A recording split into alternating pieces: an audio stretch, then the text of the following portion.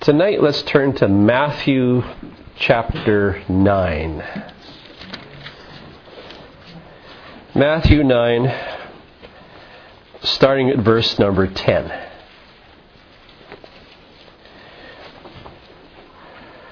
And it came to pass, as Jesus sat at meat in the house, behold, many publicans and sinners came and sat down with him and his disciples. And when the Pharisees saw it, they said unto his disciples, Why does your master eat with publicans and sinners? But when Jesus heard that, he said unto them, They that are whole don't need a doctor, but those that are sick. But go you and learn what this means. Then he quotes from the prophet Hosea. Go and learn what this means. I will have mercy and not sacrifice. For I am not come to call the righteous, but I am come to call sinners to repentance. Why does your master hang around with publicans and sinners? Jesus says to these religious people, I wish you go learn what your Bible says. Go study the prophet Hosea. Chapter 6, verse 6, I believe it is in your Bible, where it says, I want mercy, not sacrifice. Samuel said to Saul, to obey is better than sacrifice. Isaiah said, what is the purpose of all these new moons and feasts and festivals? I've had enough of them. What is the purpose? Who has required all this of you anyway? I'd rather you learn justice and mercy. Jesus gives a very specific word. He says, I want you Bible theologians, because the Pharisees were the theologians of the day. I want you to go and study your Bibles. And what does it mean when Hosea said, I will have mercy and not sacrifice? Go to Matthew 12, verses 1 to 8. It says, at that time Jesus went on the Sabbath day through the corn, and his disciples were hungry and began to pluck the ears of the corn and to eat. But when the Pharisees saw it, they said unto him, Behold, your disciples do that which is not lawful to do upon the Sabbath day. And he's going to debate Bible with them again, because he just said earlier, go and read your Bibles. He's going to debate Bible with them again. Have you not read what David did when he was hungry? And they that were with him, how he entered into the house of God, and did eat the showbread, which was not lawful for him to eat, neither for those that were with him, but only lawful for the priests. Or, have you not read in the law? Well, he's going to debate the Bible with them. Have you not read in the law how that on the Sabbath day the priests in the temple profane the Sabbath and are blameless? But I say to you that in this place is one greater than the temple. But if you had known what this means, and he's going back to that same verse in Hosea, I will have mercy and not sacrifice, you would not be in the business of condemning innocent people. For the Son of Man is Lord even of the Sabbath day. Twice in Matthew's Gospel, he challenges these experts in the Scripture to go read their Bibles. And he challenges them with a particular verse from Hosea. I want mercy, not sacrifice. I'm trying to follow up on what I believe the Holy Spirit has been saying to us as a congregation about mercy. God doesn't want us to work in a spirit of religion. He wants us to work with a heart of mercy. Doesn't want us to be like Pharisees who judge and condemn innocent people. But he wants us to understand what mercy is. So there's a negative side to this message and there's a positive side. The negative side is an operation called pharisectomy. Ever heard such a word? Phariseectomy. I'm going to cut out the Pharisee in us. How's that sound? And that's the negative part. The positive part is learning what mercy is all about. Learning what mercy. We're not going to get it all done tonight. This is just the series that's happening here. Nobody can read the Gospels, especially Matthew, all of them, but Matthew especially, without observing there's a major conflict between Jesus and the Pharisees constantly. They're against his teaching. They are bitter, violent antagonists against everything that Jesus did. You know them by the name of the Pharisees. How did these people get to be this way? Who are they and how did they come to be like this? Because the truth is there's plenty of Pharisees in the world today. Plenty of them. So a little history lesson. I gave you a little history lesson this morning how the world was prepared for the coming of Christ. A little history lesson again tonight about how the Pharisees came to be Pharisees. They began with pure enough motives. Their beginnings are not exactly clear. You can't find a historical record of when they actually began. But there are mentioned in literature in the 2nd century BC. And that was in a very turbulent time of history for the Jew. In between the Old Testament and the New Testament. In the days when the Greeks ruled the world. There was a man, have you ever heard of this guy? Antiochus Epiphanes. How many have heard the name? Antiochus Epiphanes. Go ahead, say that with me. Antiochus Epiphanes. That was his name. They sure gave him good names back in those days, didn't they? Who was he? He was a leader of the Greek Empire. In modern age, you would call him Hitler. He was a Greek Hitler of the day. His goal was to rid the world of Judaism. His goal was to do away with Judea and do away with Palestine and make them completely, by force, Hellenistic or Greek.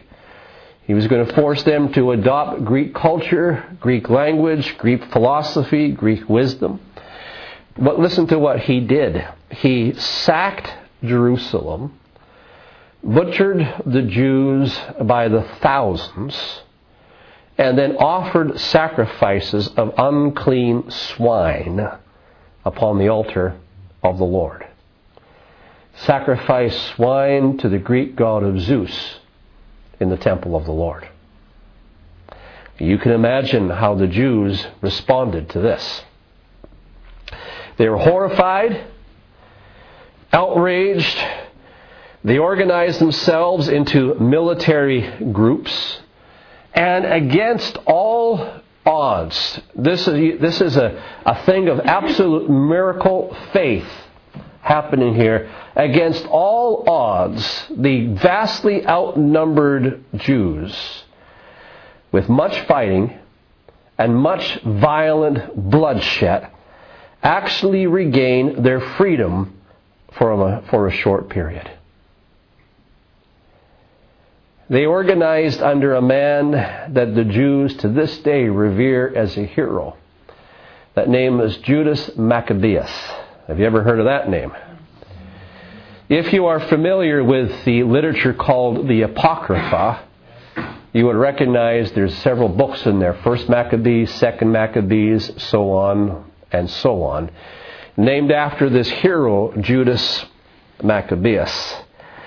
In 165 BC, for a short period of time, the Jews gained their liberty and their freedom from such an evil man as, what's his name?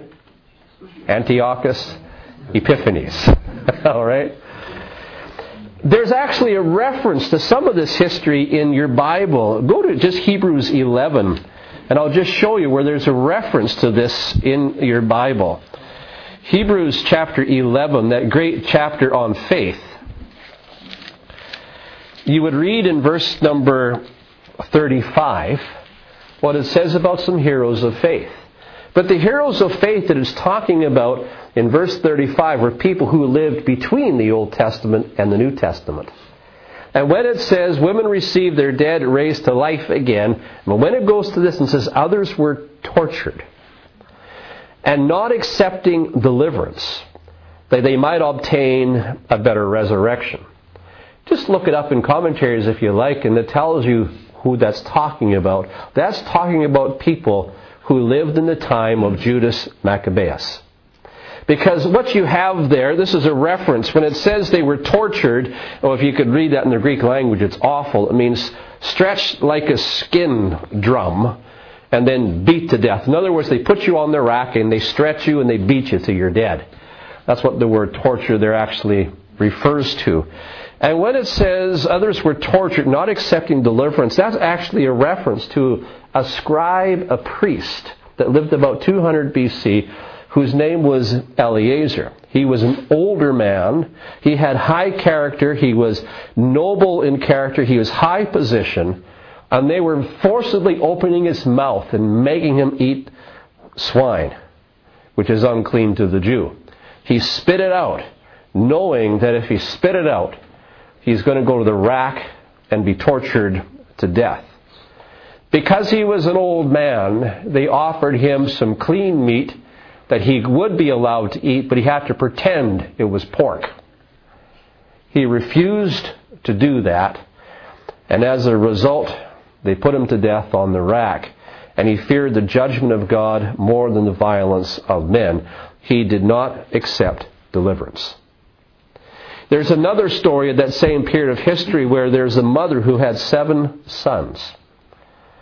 And that mother with 7 sons watched before her eyes as each one of them were tortured and put to death in front of her eyes for refusing to eat pork. And she was proud of the death of every one of her 7 sons. They did not accept deliverance because they believed in the resurrection to come. I mean, these are powerful stories. And it's in that time of history, in that turbulent time of history, that this group known as the Pharisees make their entrance into the world. That's when this group called the Pharisees came about. The word Pharisee means they are a separated one. They're the pious ones. Some history books refer to them by the name of the Hasidians.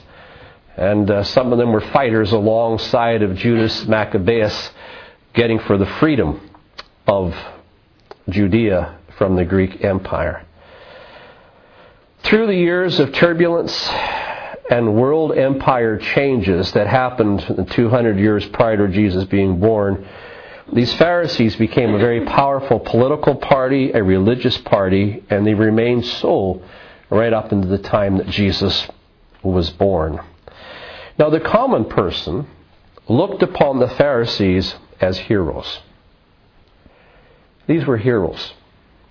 These were people who were dedicated to delivering us from the oppression of the Gentiles. And in the light of Old Testament teaching, which the scribes and the Pharisees would be expounding upon, they viewed this political chaos, this interference of Persia and Babylon and Greek and the Roman. They view those as punishment or judgment from God for failing to observe the laws of Moses. Because it would say that if you serve other gods, that God would give you over to the chastisement of other nations. And they would read those scriptures, and they looked upon these Babylons and Persians and Greeks and Romans and everybody who interfered with them as the judgment of God for failing to observe the law. So something has to be done to get the nation back on track. And with that mindset, enter the birth of the Pharisees. They had an agenda to get the nation back on track so that the nation could once again enjoy God's favor and be rid of all of this foreign oppression. So therefore, the Pharisees who were dedicated to this goal, they were admired by the people. The people appreciated the goal that they represented, which is the restoration of the blessing of God. And the reasoning was this: if we would follow every letter of the law and get back to observing the law, then God has no choice but to bless them. 1 out of every 10 men was a member of the Pharisees. There were many admirable things about those Pharisees. I mean, we often give them only bad press, but you know what? There's very admirable things about them because they accepted the Scriptures and they devoted their life to study the Scripture. How many know that's a good thing? How many know we could copy them in that respect? They devoted their lives to the study of Scripture. They were careful. They were meticulous students. They gave themselves to good charitable work. How many know that's a good thing to do? They devoted themselves to charity. They looked forward to the coming of the Messiah. They believed in angels. They believed in spirit. They believed in life after death. Things that other religious groups did not believe in. And with the Christian faith, everything that I just said, every Christian would agree with all of that today. They believe much the same as Christians today would believe. Most of the scribes, when you hear that word scribe, they were actually Pharisees who were professional interpreters and teachers of the law. Most of the people, of course, had no formal education. Most of the people could not read for themselves necessarily. And they were very dependent upon the teaching of the scribes. And in the midst of this violent oppression, there was just a yearning in the people. Can't we just live simple lives? Can't we just live pure, separated lives? How can we get separate from all these worldly influences? How can we just enjoy and respect our faith? And they tended to join together in closed communities, and those communities had strict rules of admission, and you had to demand or give commitment to their laws of purity. And they tended only to relate to each other. They didn't like to relate to others outside their group. But they were committed to both the laws of Moses and they were committed to the teaching of the scribes. They had their regular meetings. They were organized under the leadership of the scribe. And the Pharisees were the major grassroots party of the common people. You have to understand they began as heroes. They began as heroes.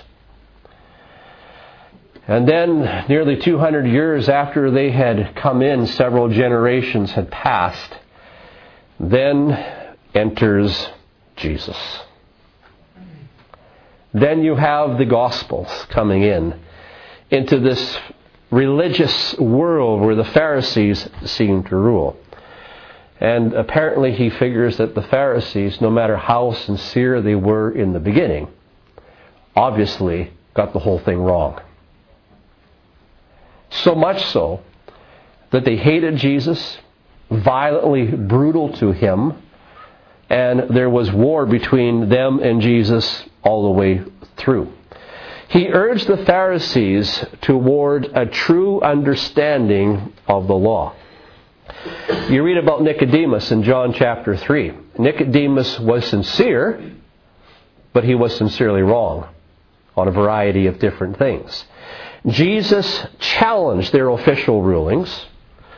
He debated with them like a lawyer. He warned against their teaching. He called their interpretation as leaven to be avoided. And he set his own interpretation over their prevailing views. Go to the Sermon on the Mount with me in Matthew chapter 5. And the actions of Jesus, the words of Jesus, the manner of Jesus was so totally different than what the scribes and the Pharisees did that people began to think that Jesus has no concern or respect for the laws of Moses at all. And that's why he would say in chapter 5 and verse 17, don't think that I have come to destroy the law or the prophets. I haven't come to destroy them. I have come that they might be fulfilled. I've come to fulfill the law and the prophets.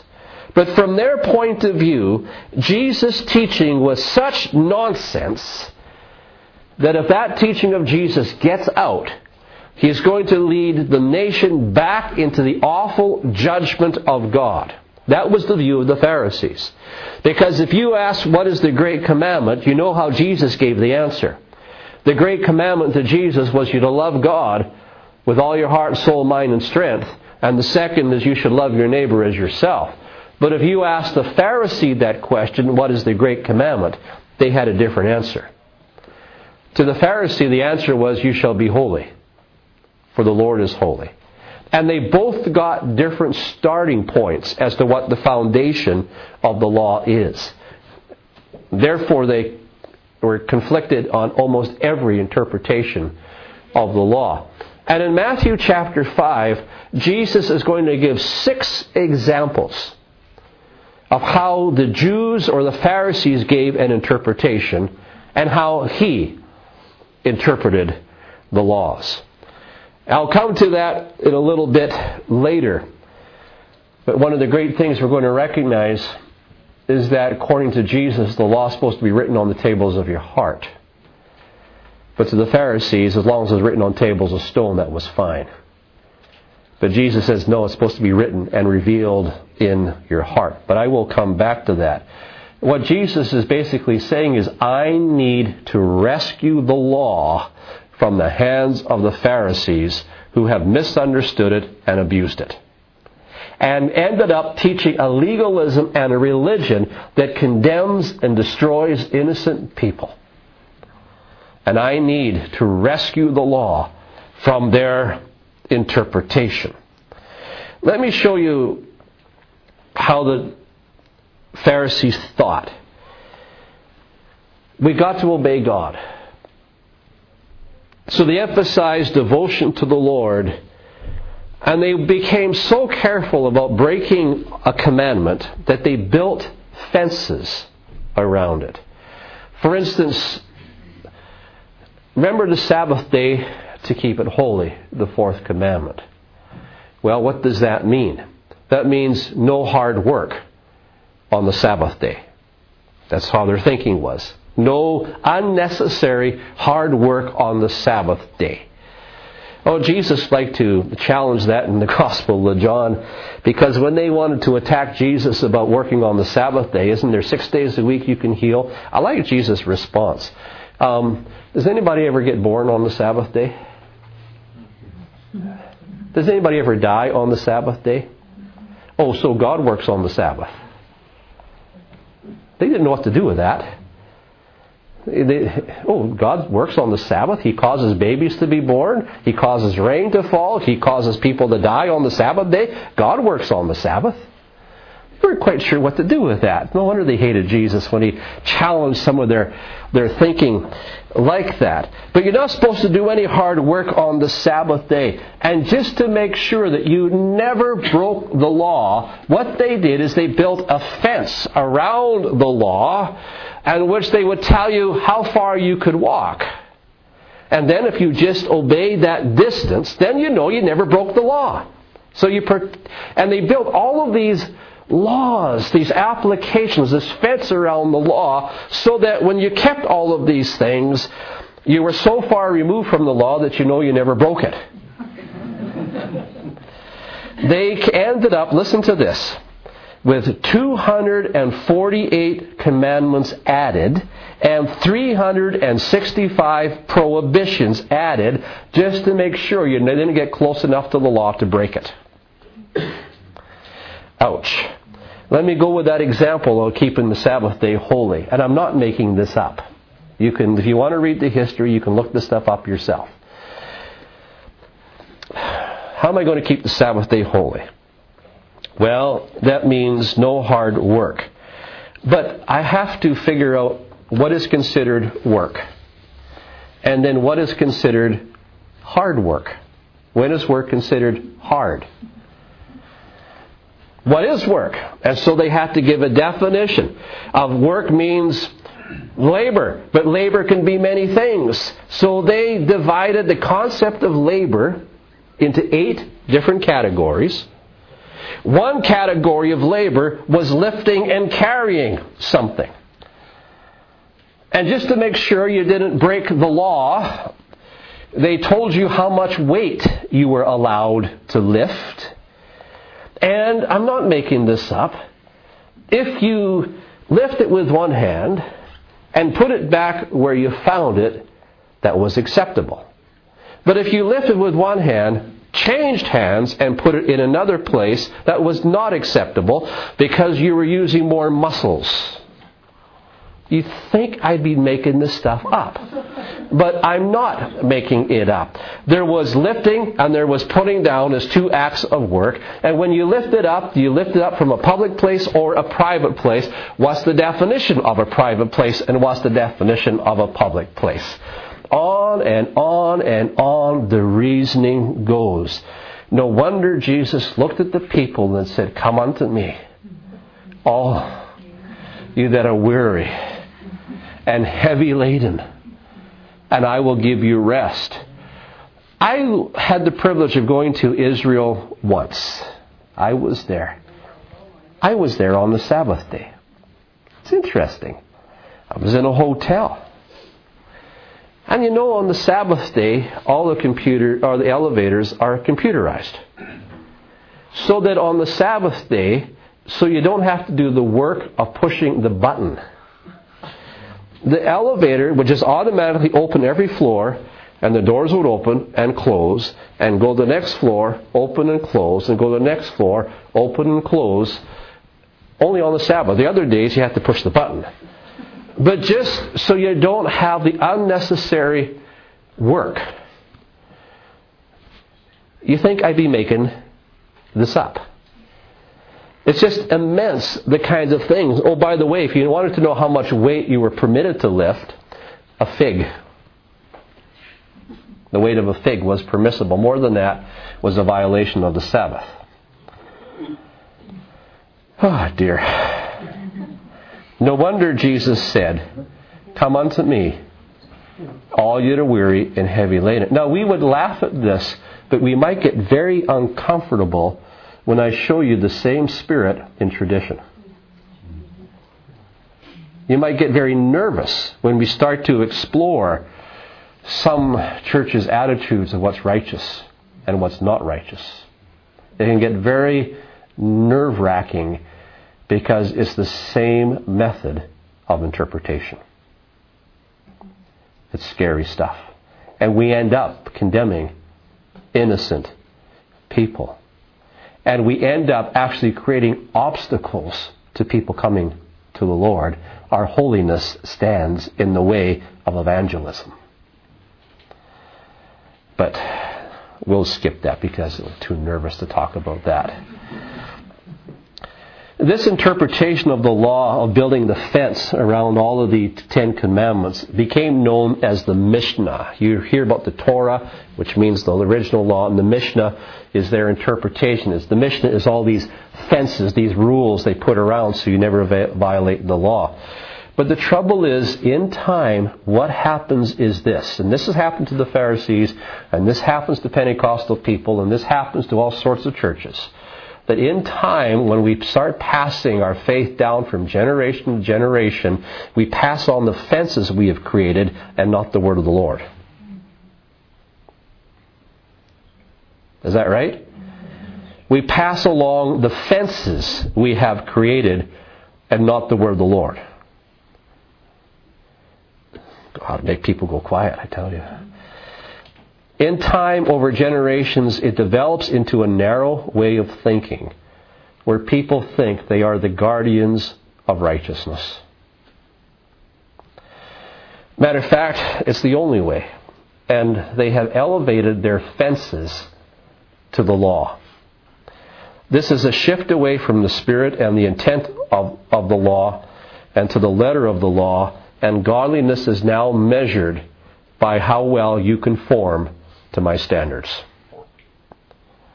Am I talking about Pharisees or am I talking about more modern thinking sometimes. 3 things can be noted. I want to show you 3 areas how Jesus differed with the Pharisees on interpreting the law. Go back to Matthew 5, where I said we go back to. The first truth is this. According to Jesus, righteousness is never attained by outward legislation. Righteousness is never attained by outward legislation. Righteousness is an internal matter. Jesus makes that plain in Matthew chapter 5. He's going to give 6 examples after he says in verse 17, don't think that I've come to destroy the law of the prophets. I haven't come to destroy it. I've come to fill it to the full. I've come to give it meaning. I'm going to rescue it from the way the Pharisees have taught it. And I'm going to give you the true interpretation. In verse number 20, for instance, or 21, it says, you have heard that it was said by them of old time. Verse number 22, but I say unto you. When it says them of old time, he's referring to the scribes and the Pharisees. He's not saying this is what Moses taught, and now I'm here to contradict Moses. Jesus does not contradict Moses. It's just as wrong for you to murder somebody under grace as it is to murder somebody under the law. It's wrong. Grace or no grace, law or grace, it's wrong to commit murder. He's not saying this is what Moses taught, but here's what I'm teaching. Let me say grace and law agree. They're not opposites, they agree. Grace is not the absence of righteousness. Grace is the empowerment for righteousness in your life. It's not the absence of it, it's empowerment for it. But how do we get it is the different question. It says in verse 21, the example of the 6th commandment. You've heard that it's said by them of old time. Here's how the Pharisees and the scribes teach the 6th commandment. And the 6th commandment is you shall not kill. Or in modern English, it's better to say you shall not murder. It doesn't condemn all killing. It condemns murder of innocent blood. You shall not commit a murder. Their interpretation was anybody who kills needs to go to court and go through the judicial process to determine guilt or innocence in the case of a murder. But Jesus says, but I say unto you.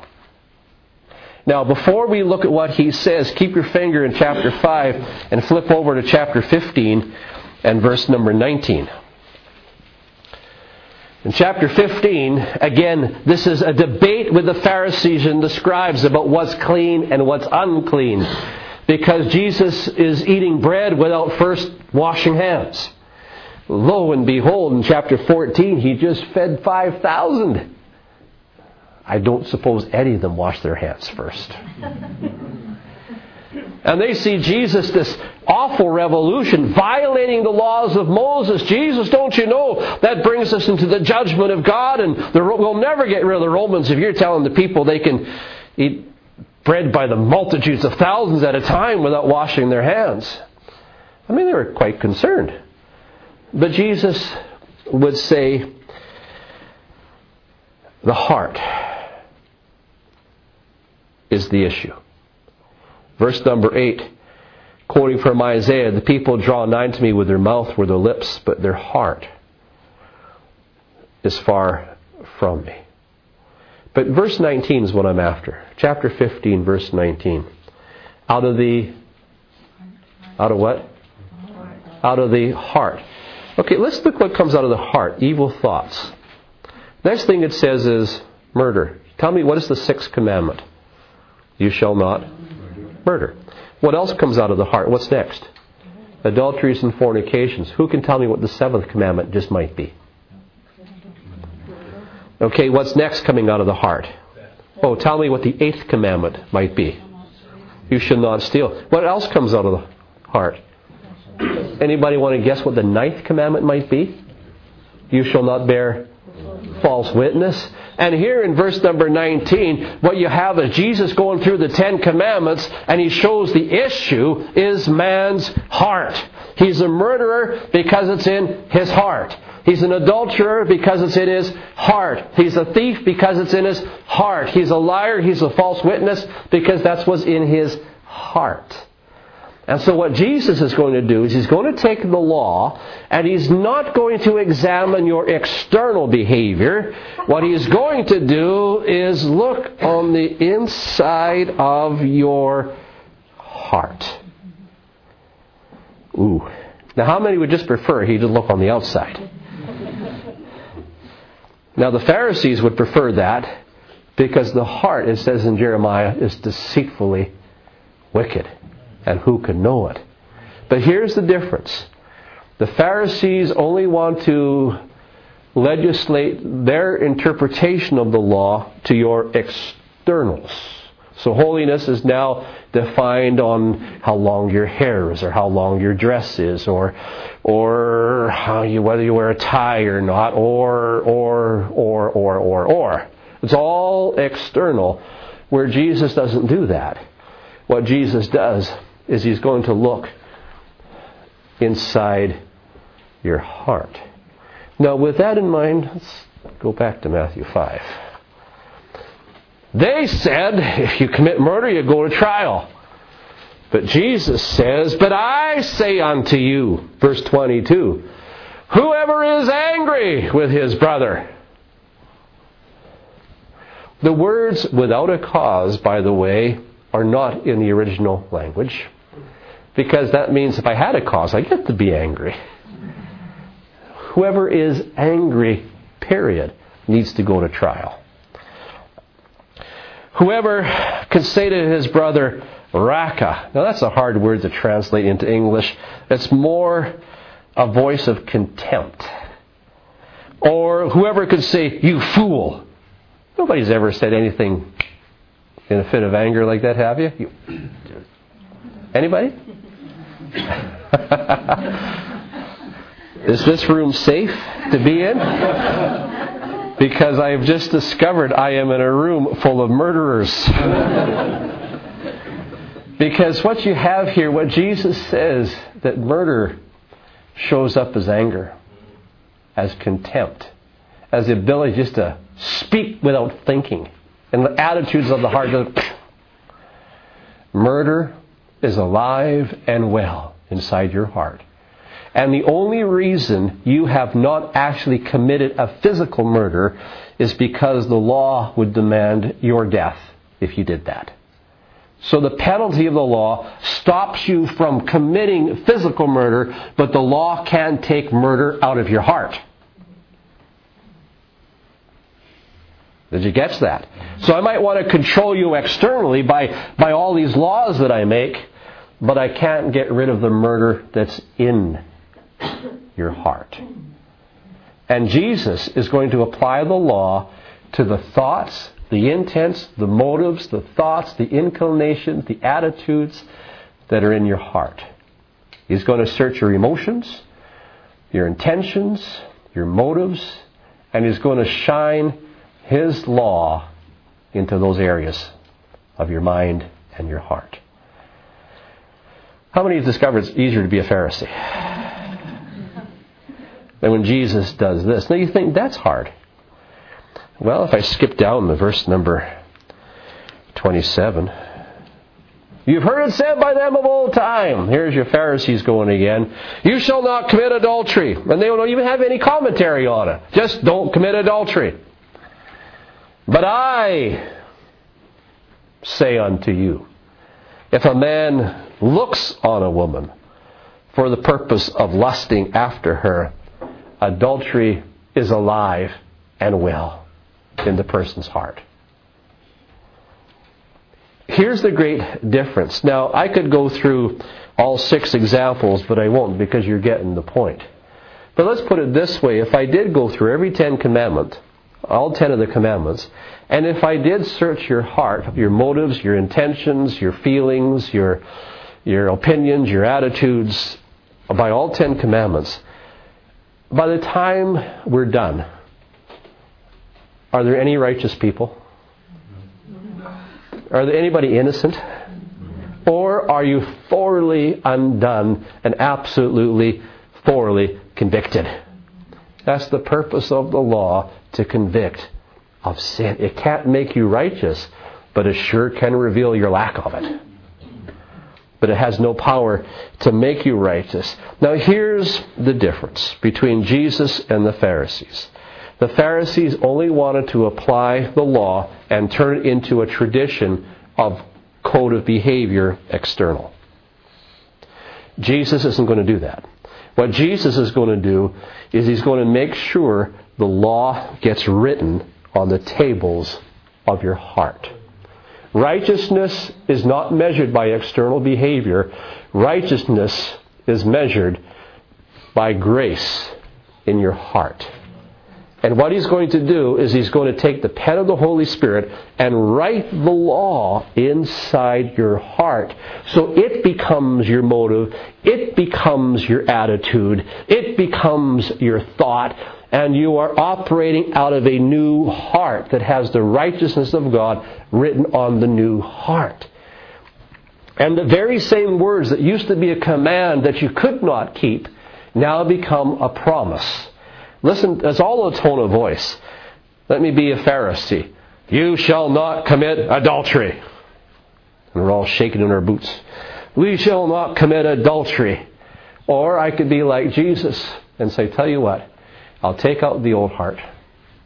I'll give you a new heart.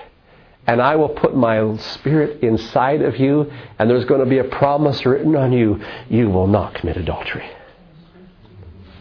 What used to be a command by the Spirit of God has now become a promise.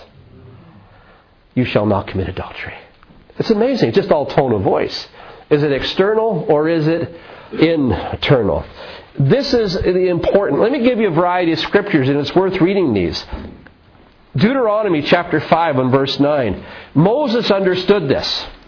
Moses understood. Deuteronomy 5, verse number 9, where he says, verse 29, 5:29. Oh, that there were such a heart in them. He gives all the commandments and he says, I just wish now they had the heart for it. Oh, that there was such a heart in them that they would fear me and keep all my commandments always. Look what he says in chapter 30 and verse 6 of Deuteronomy. Chapter 30 and verse 6, where he prophesies that they won't keep the law and God's going to have to rescue them.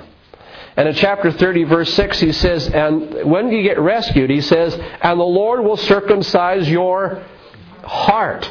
Jeremiah says the problem is this, chapter 17, 9 and 10. The heart is deceitful and wicked above all things. Who can know it? I, the Lord, try the reins of the heart. That's what I'm looking after. But I like this one in Psalm chapter 40.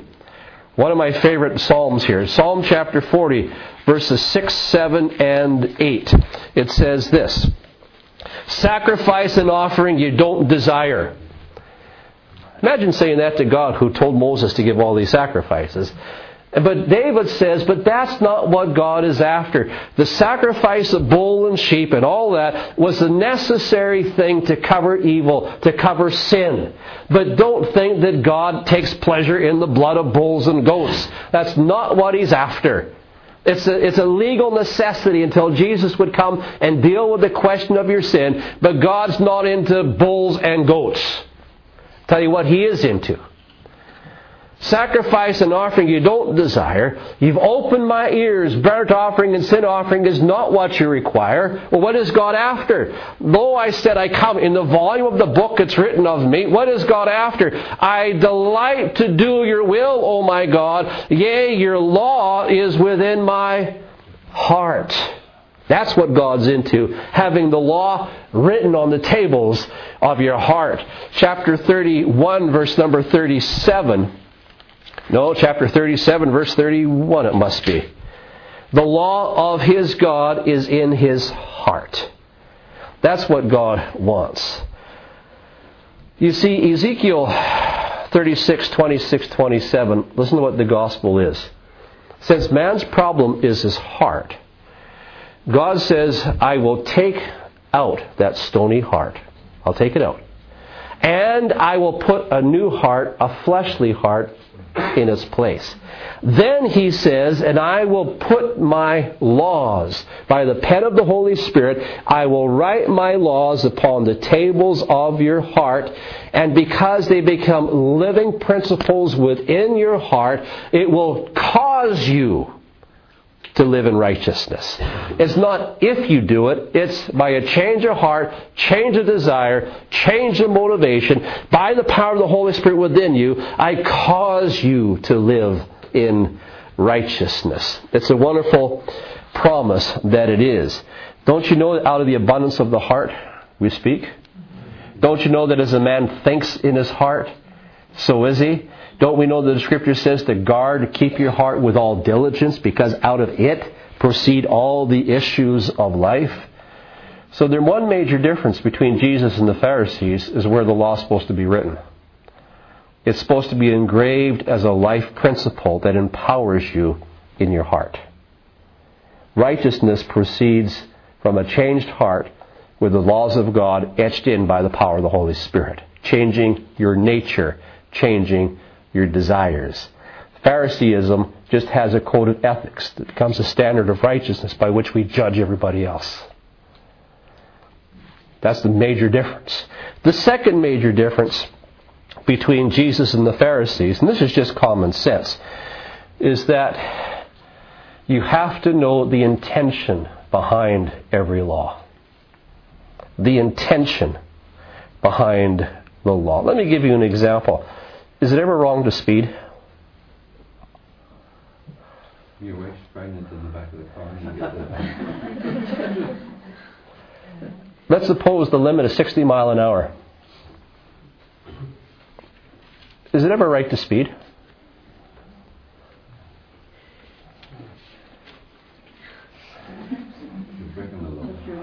I'm going to make you think. I want you to think here, because Jesus asked these kind of questions. Did God work on the Sabbath day?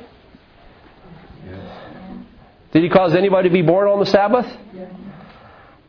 Is it ever permissible to break the speed limit?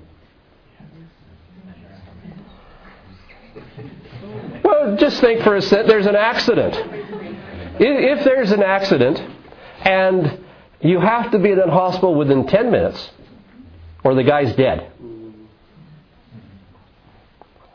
but you are 30 miles away, you'll never do it on the speed limit. Would you be breaking the law by speeding that person to the hospital? Yes.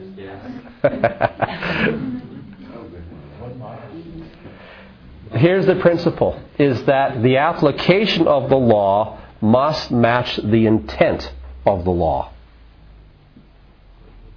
Let me say it again. The application must match the intent.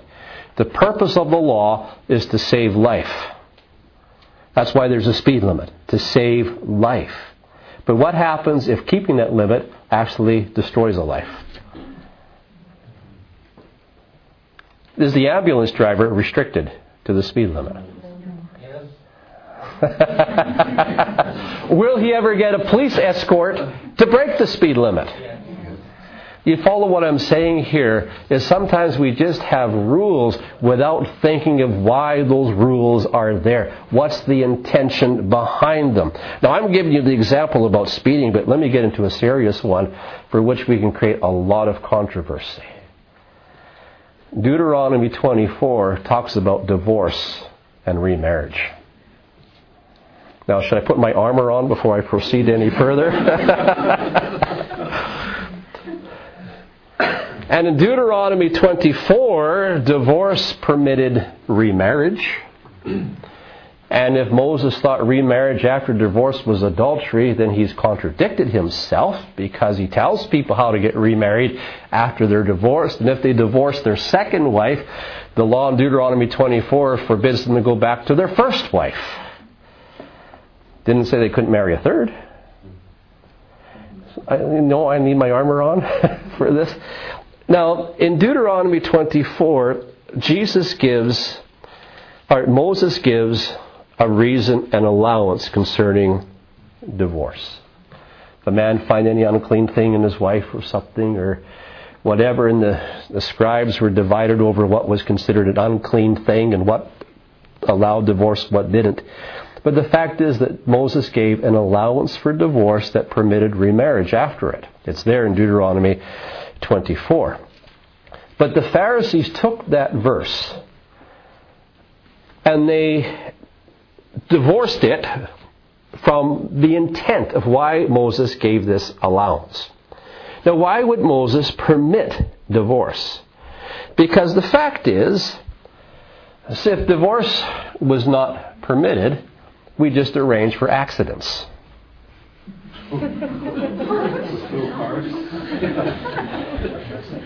In other words, we murder them. We make sure they have a car crash. The fact is that some men have no intention of ever getting it right. Have no intention of honoring God. Have no intention of living righteously. And have no intention of treating their wife properly. And the fact is that woman could be physically abused, mentally abused, emotionally abused, and could die accidentally in a car accident. So to avoid the evil of murder, God permits divorce. Because it's the lesser of two evils. It is an evil, but it's a lesser of two evils.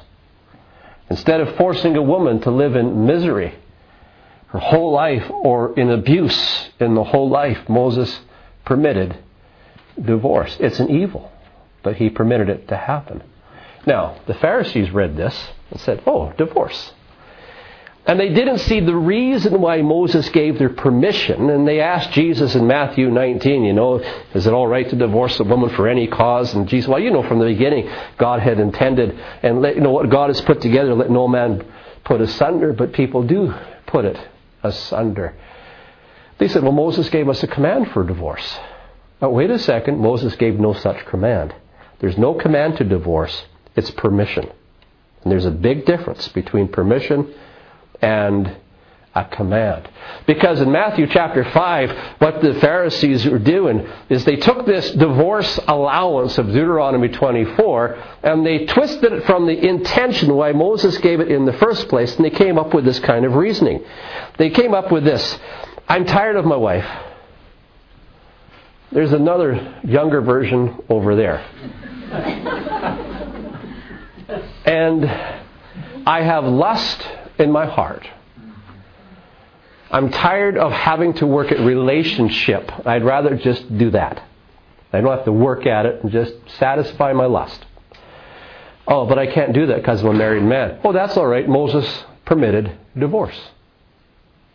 And so I will give my wife a divorce which frees me to pursue my lust. And what they did is they took a law of Moses, they separated it from its intent, and then they made it serve their own sin. And they actually used the law to serve the power of sin in themselves. Jesus wouldn't allow that. Jesus would make the point, if you're going to properly understand the law, you can never separate it from the intent for which it was given, or you're abusing it. And the Pharisees were great at abusing the law.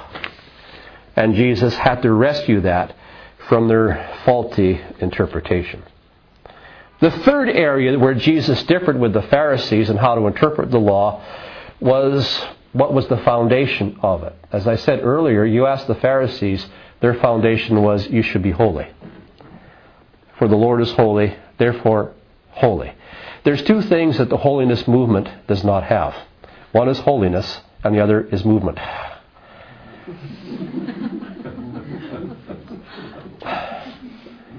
What happens is it becomes dead letter that strangles people to death. The purpose of the law is to show how to express love. Matthew 7 verse 12, love your neighbor. Do good unto your neighbor. Do unto your neighbor as you would have them do unto you. For this is the law and the prophets. Now, how did we miss that? When this lawyer came to Jesus and asked what's the great question, he wanted the answer, be ye holy, but Jesus gave a different answer. What's the great commandment? You shall love the Lord your God with all your heart, soul, mind, and strength. And the second is like unto it, you shall love your neighbor and yourself. For on these two commandments hang all the law and the prophets. In other words, the purpose of the law is to teach you how, in the midst of a fallen, sinful world, what it looks like to walk in love. Amen. How did we miss that? And instead of teaching people from the law how to live work out the reality of loving your neighbor, how do we miss that? The turning religion into traditions with commands and rules and regulations, and you got to conform to this before you can be accepted. How did we get there? I tell you how we get there. We start on the wrong premise. We think the purpose of the law is to teach holiness. No, the purpose of the law is to teach love, and you'll find out that holiness is love. When you walk in love, you are holy. That's what true holiness is. It's character. It's love in your heart. That's what holiness is. Now, let me give you an example here. The Ten Commandments. The first four of the Ten Commandments tell you how to honor and love God. The last 6 of the Ten Commandments tell you how to love your neighbor. Before I look at a few of these commandments, find the scripture with me, Jeremiah chapter 31. Jeremiah 31, it's the promise of a new covenant that's going to come. Let's start in chapter 31, verse 31 of Jeremiah. It says, Behold, the days come, says the Lord, that I will make a new covenant with the house of Israel and with the house of Judah. Not according to the covenant I made with their fathers, in the day that I took them by the hand to bring them out of the land of Egypt, which my covenant they broke. Now listen to this. Although I was a husband unto them. And I want you to hear that. The commandment. I was a husband unto them. I want you to think of the Ten Commandments not as a legalism to control everything you want to do, but you can't because the commandments won't let you, as much as your wedding vows. When you gave your vows the day you got married, I promise to be true to you and you only. Did you put yourself under legalism? You consider that bondage? Or is it the expression of a heart full of love? Because I love you, I will be true to you and no one else. You follow what I'm saying here? The commandments are the expressions of a covenant of love. And if you could understand that, then you see these commandments are not taking away your freedom, they're giving you liberty. They're giving you liberty. For instance, let's go to Exodus 20, and I'll just run through a couple of them to show you how this works. Exodus chapter 20, the list of the Ten Commandments. Commandment number 1 is found in verse number 3. You shall have no other gods before me. That's the first commandment. Oh dear, I feel bound up already. No, you don't. If you are getting married, you say this: because I love you, I will have no other man, no other woman in my life except you. My whole heart and my whole soul is with you. Is that legalism? Or is that the expression of love? Now the second commandment, verses 4 to 6, is don't have any graven images or any likeness of that. Don't have these graven images and so on. And well, let me put it this way. It's your wedding day. So you say, because I love you, I will not carry around pictures of former girlfriends in my pocket.